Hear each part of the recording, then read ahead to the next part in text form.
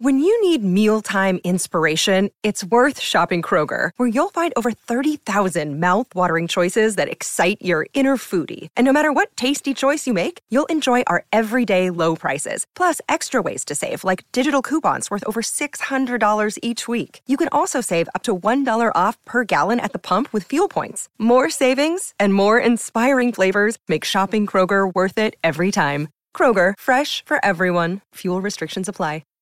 Lucky Land Casino, asking people, what's the weirdest place you've gotten lucky? Lucky? In line at the deli, I guess? Aha, in my dentist's office. More than once, actually. Do I have to say? Yes, you do. In the car before my kids' PTA meeting. Really? Yes. Excuse me, what's the weirdest place you've gotten lucky? I never win and tell. Well, there you have it. You can get lucky anywhere, playing at LuckyLandSlots.com. Play for free right now. Are you feeling lucky? No purchase necessary. Void where prohibited by law. 18 plus. Terms and conditions apply. See website for details.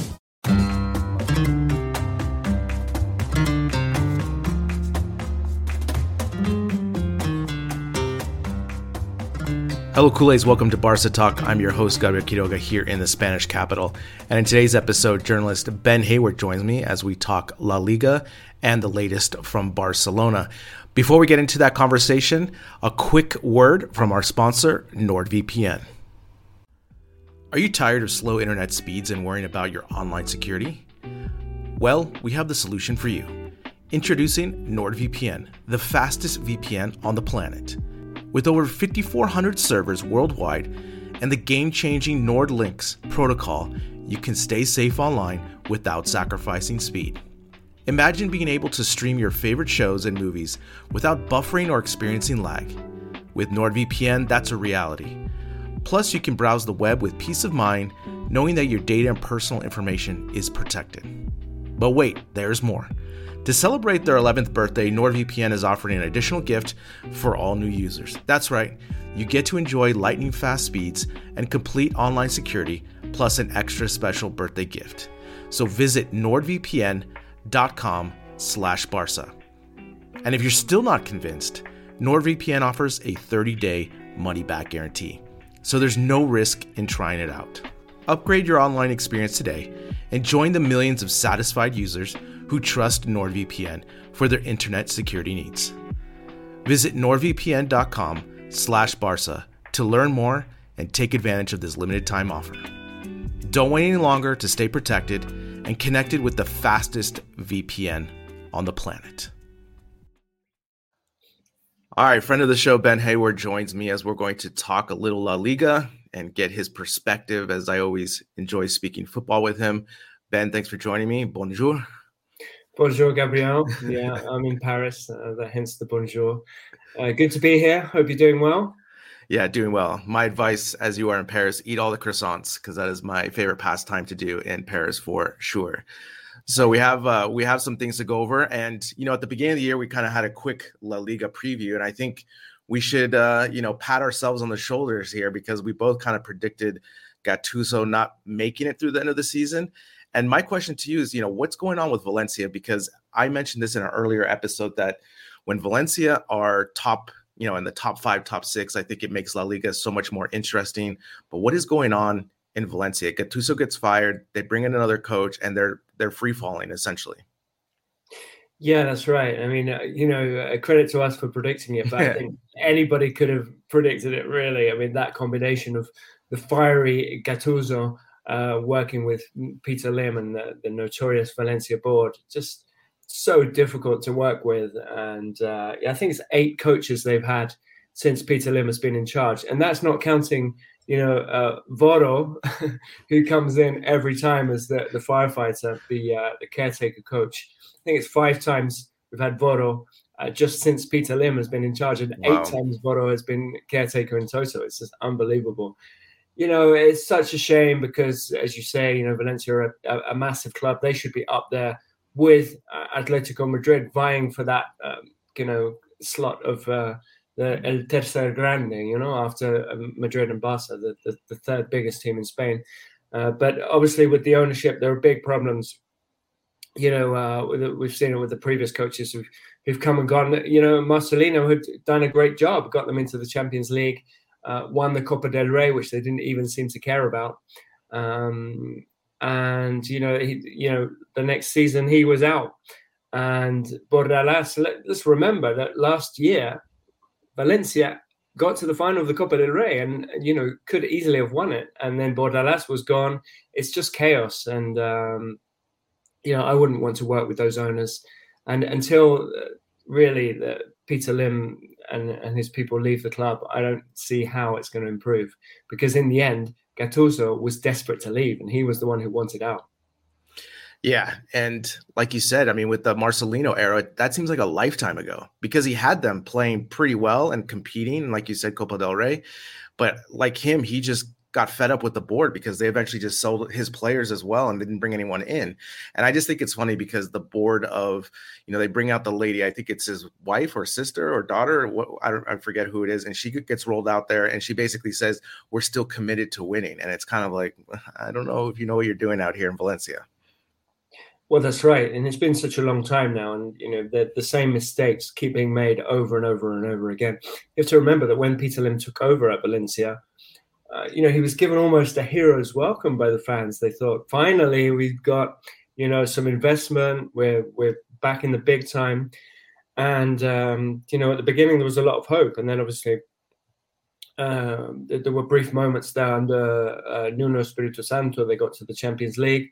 Then he was out, but with Marcelino, they did very, very well, as I said, in qualifying for the Champions League, winning that Copa del Rey. And it was like, well, suddenly, Valencia are back. They have an identity, they have a coach. Everyone seems to be rowing in the same direction, but it wasn't very long until it all went wrong, and it hasn't been right since.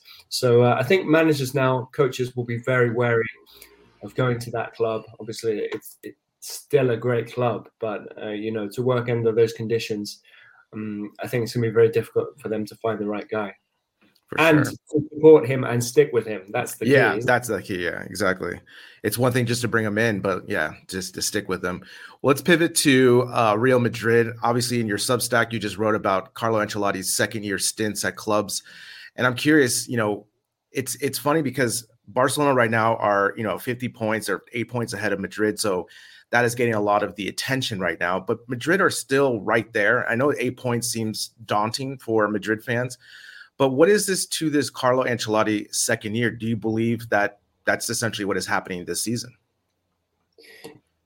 There's definitely something in it. But it's circumstantial too. I mean, first of all, Ancelotti is a great coach. He's won obviously Champions Leagues, Cups, Leagues, all over everywhere he's been. But my argument has always been that he's not really a league coach. Now, listen, he did become last season, in winning the league with Real Madrid, the first coach in history to win the top 5 European leagues. Obviously, La Liga, Premier League, Bundesliga, Liga 1, and Serie A. So that, in itself is a great achievement. So I'm saying he's not a league coach and he has that record. It sounds strange, but if you look a little bit more closely, he's had a very long coaching career, Ancelotti, with that incredible AC Milan team that he had, which was practically a world 11. He had and Pirlo, he had Shevchenko, he had, Maldini, every position, was a world-class player. Kaká, of course. That team only won one Italian league title. And all right, they've won a couple of Champions Leagues and obviously got to another final as well. But to only win one league title, I felt was something of an underachievement. He then won a league at Chelsea. He won at Bayern and he won at PSG. But Bayern and PSG are basically gimmies, aren't they, in terms of league titles? And, Real Madrid last year, yeah, it was good. But Barcelona were in chaos, weren't they? Certainly for the first half of that season. And it was too much for Xavi to turn around. I was looking at his league points totals, and the highest that he, in any of those 5 league wins, the highest points total that he had recorded was 89 points. Okay, so that suggests to me that Real Madrid are not going to come back and win La Liga this season. I know there's a long way to go, anything can happen, but if Barcelona stay on course as they have been, for that 100 points or 90 plus points, I think we can see that probably Ancelotti's not going to be able to get Madrid to that level. If Barcelona were to have a big dip in form, a massive injury crisis or whatever, and drop off for some reason down to, say, 80 points, then Real Madrid have a chance. But I don't think, looking back over Ancelotti's coaching career, I don't think we're going to see them go on this incredible run now to get 100 points, because that's just not what he does. That's not the kind of intensity that he brings, which is why I suppose most of his success has been in the kind of knockout competitions, why his Champions League record is so great. But it's not just him. Obviously, it's a number of factors. Real Madrid have had injuries this season. Benzema is absolutely huge for him, and when he's not there, they don't really have an alternative. I mean, we've been seeing Mariano playing of late. That's not what Real Madrid fans want. Yeah. As a backup, and even when Mariano isn't playing, obviously he's not first choice, but you've got Asensio blowing hot and cold, missing a penalty in Mallorca, not really giving everything in training, according to reports.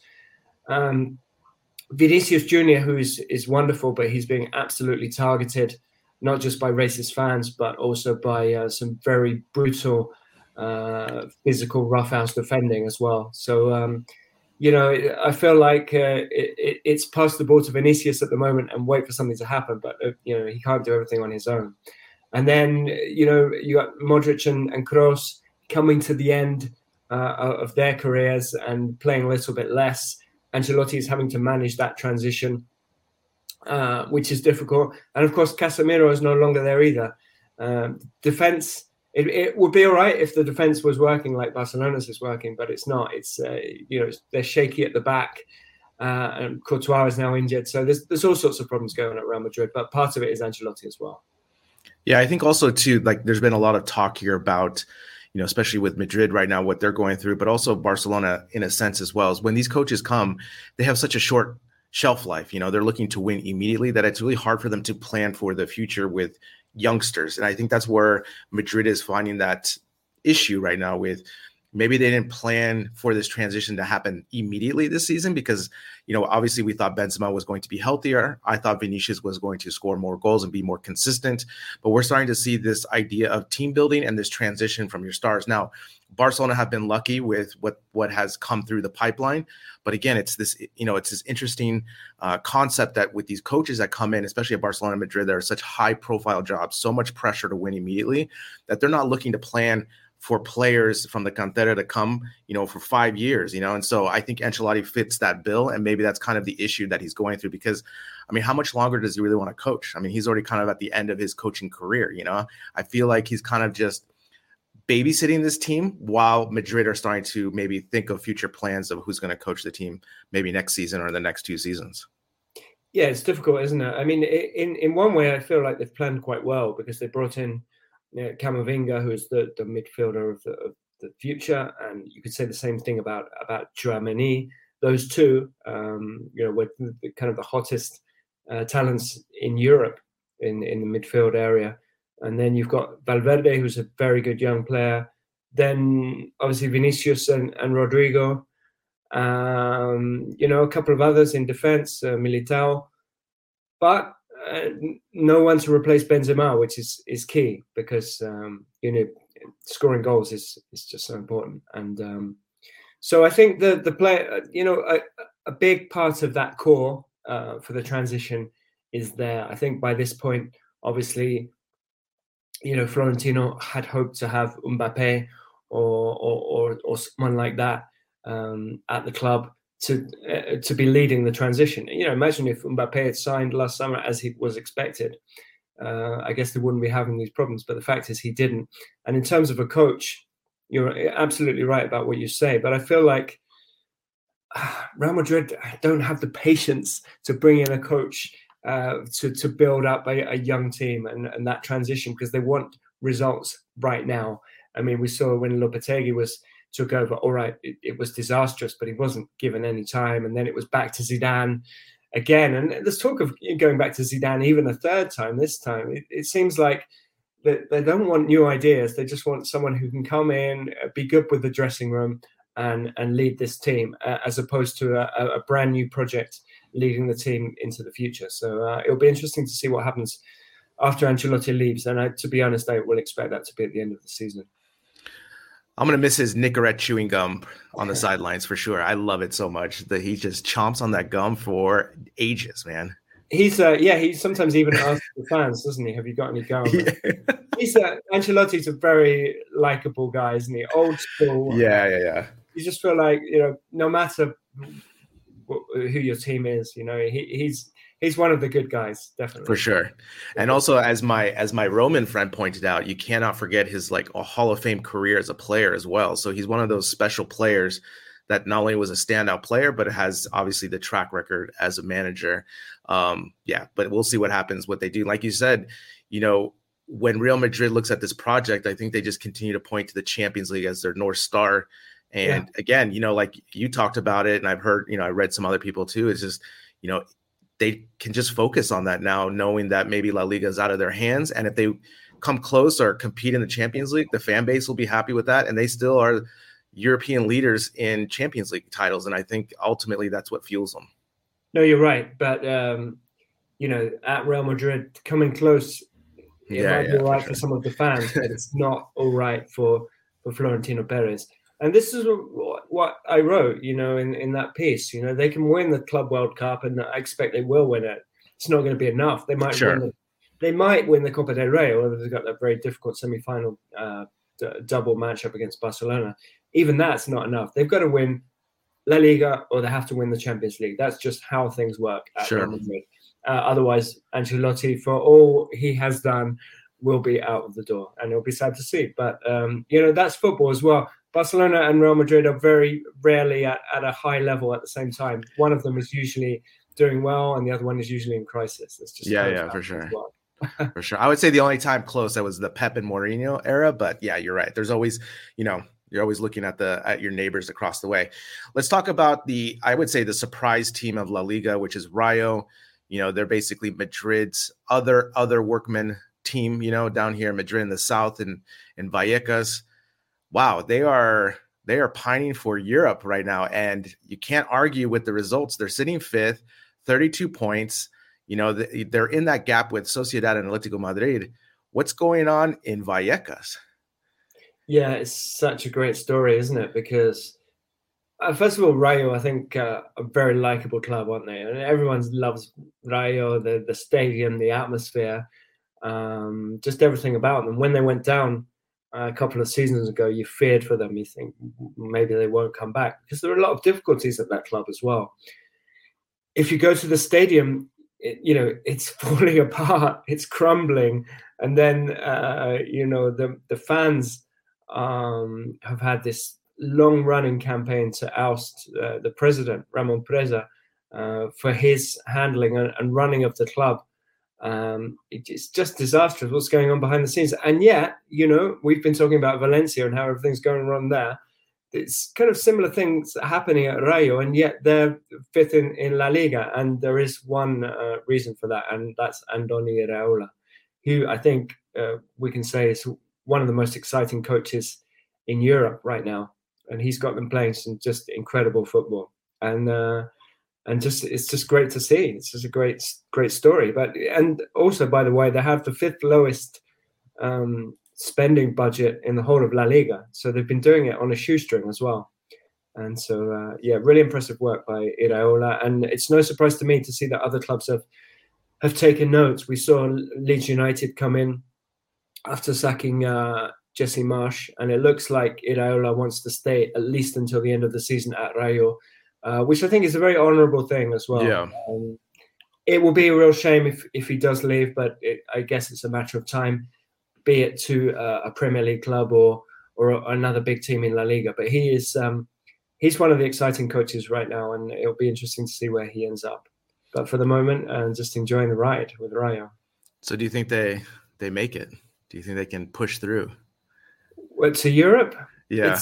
There's a lot of teams out there in that in that kind of area at the moment. Yeah, you got about 6 teams right now, right in that 28 to 35 point gap right now. So, I mean, it's definitely quite wide open. But honestly, I think, with the schedule now, which is kind of this weird, it's like a break right now, but at the halfway point, I think Rayo can ride those momentum to go through. I think they have a very distinct home field advantage playing in Vallecas. And I think, if they just continue that home form, I think they can definitely get into Europa League.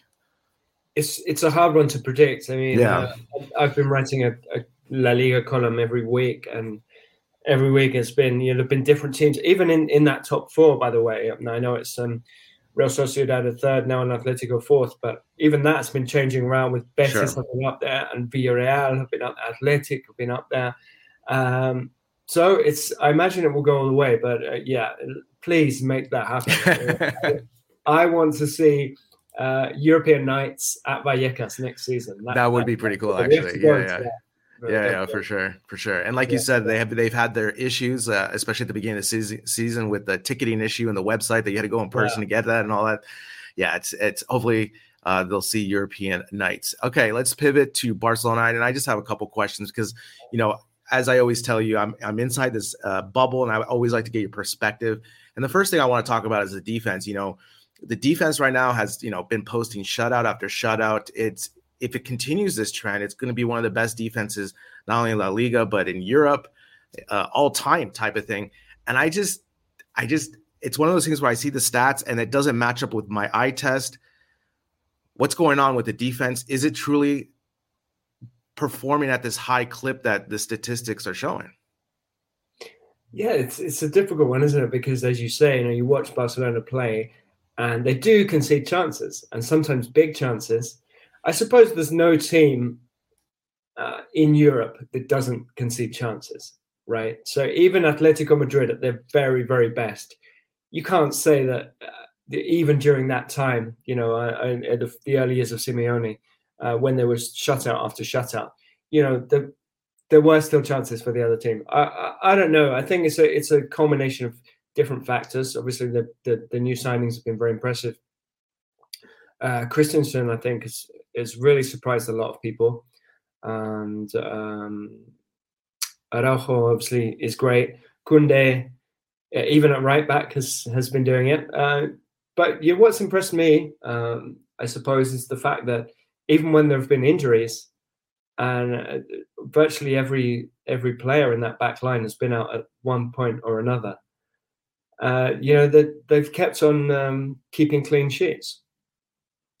Obviously, of the 7 goals conceded, I think 3 of them came against Real Madrid. Mm-hmm. So there's still, I guess, a question mark against the very big teams. Best, how they can defend. And we will see that tested, I think, in the Europa League against Manchester United over two legs, because obviously United have picked up considerably under Ten Hag. But I think with the way that Barcelona play, it's very difficult to have a solid defense like that kind of Atletico back line of a few years back, because that's a different way of playing. It's a low block and just conceding very few spaces and not taking any risks. That's never going to be the way Barcelona play. So there will always be chances, but I think they've done very, very, very, very well with differing personnel. Balde has been a revelation also. Jordi Alba's back on it, by the way, and Ter Stegen, I think, is a massive improvement. Definitely returning to his very best, hasn't he, over the last kind of season? I guess since Xavi has come back, we've seen Ter Stegen back to the form he was at before, and that's been so important to the defensive stats as well. Yeah, I think from my point of view, it's just a mix of a lot of things working well together, right? So I will start with Ter Stegen. I think his shot stopping has come back. So when there are chances, he's been able to stop more of those chances where maybe the last 2 seasons, those became goals. I also think with Koundé, like the speed that him and Balde possess to recover back is really impressive. Obviously, we knew that with Araujo already up the middle. And the other thing, like you said, Christensen, I think the most important for me is I didn't realize he had a motor that he does, because, defending from my point of view, a lot of the times is just getting back and running. You don't always have to make the tackle to save goals. It's just putting pressure, right? And I think that's what Barcelona is doing really well. And sure, Alba had the game last week where he had some, he played really well. But I think overall, I'm really excited of the youth of the back line with Koundé, Araujo, and Balde. I mean, Balde to me looks like a veteran, and he's so young.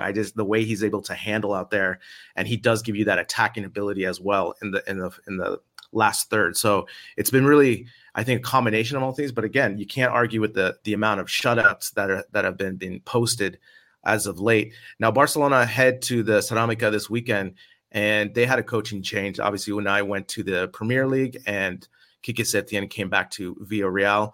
And I remember reading during the World Cup that Quique Setien kind of had a training camp with Villarreal because he took over the team, I think, a week before the World Cup. And, obviously with the transition, they didn't have a really good performance.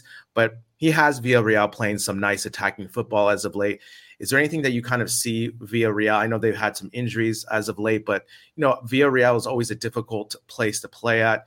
How do you see Villarreal, finishing out the season under Quique Setien? Yeah, I'm not too sure, to be honest, Gabriel, because as you say, completely different change of styles from Emery. I remember Sid Lowe tweeting actually that he thought that even though Setien hadn't been linked, he thought that it would be a good fit for him to take over, even though despite the change of styles. And then suddenly, like a couple of days later, they appointed Setien. It was like seeing into the future. But I think given the characteristics of the players that they had, he was actually a good fit. And he has been playing really nice football, as you say. But they've had a dip, haven't they? They lost against Rayo, and then they lost to Elche. They were the only team to be beaten by Elche. That was last weekend. And so the problem now is, you have a couple of bad results. You can, with so many teams in there vying for positions, as we mentioned, then you can really lose ground. And so I worry for them a little bit. As you say, they've had some injury problems. They'll be one of the teams, obviously, vying for those positions. Yep. But if they lose to Barcelona, I expect that they will, then they're going to have a lot of ground already to make up. So we'll see. Yeah, right now they're sitting 6 with 31. And when you look at their last 5, it's 2 losses, 2 wins, and a tie. So like right in the middle of inconsistency, essentially.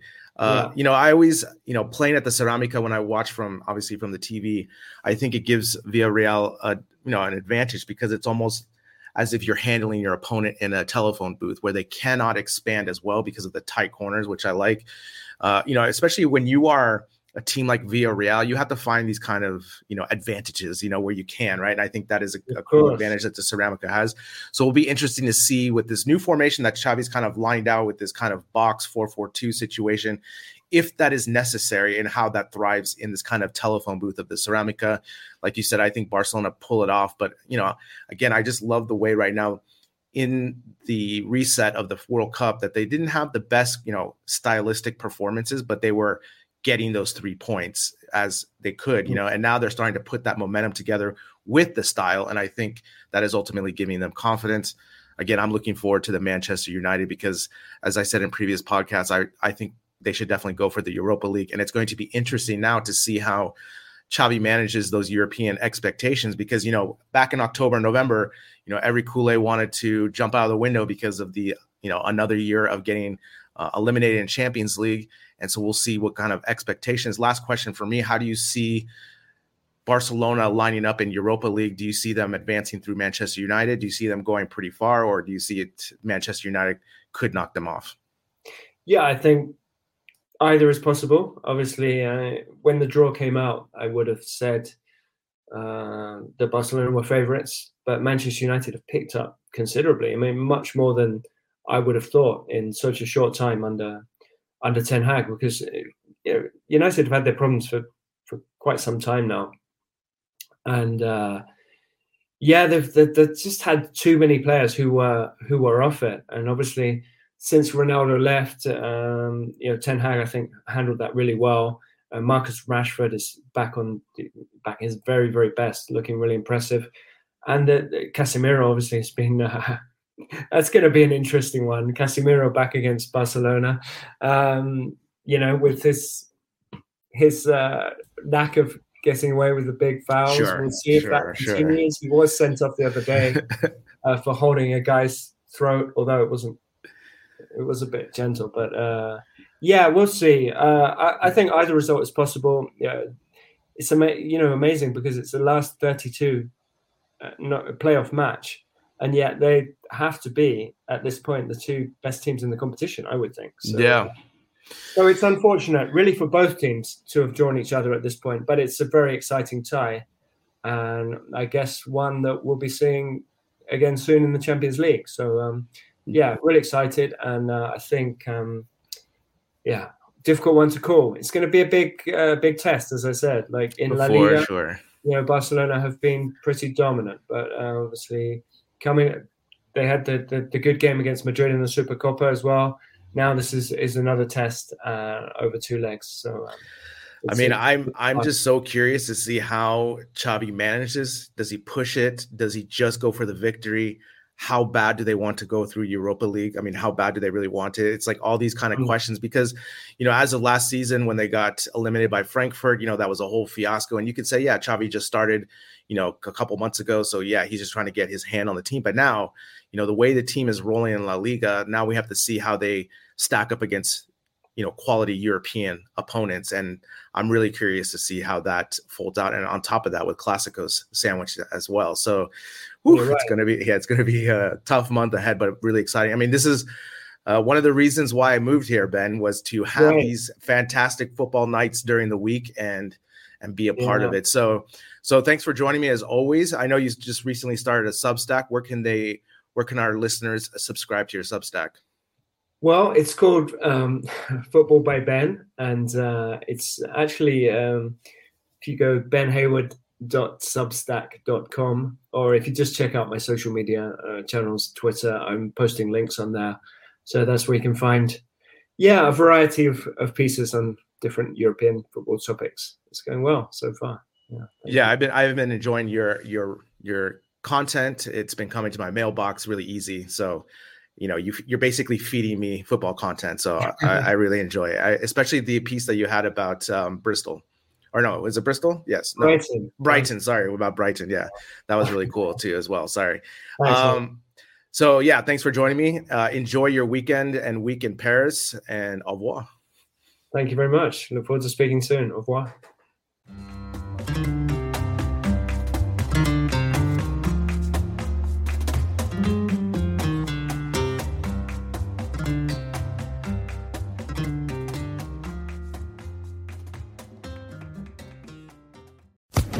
Social Podcast Network. With the Lucky Land Slots, you can get lucky just about anywhere. This is your captain speaking. We've got clear runway and the weather's fine, but we're just going to circle up here a while and get lucky. No, nothing like that. It's just these cash prizes add up quick. So I suggest you sit back, keep your tray table upright, and start getting lucky.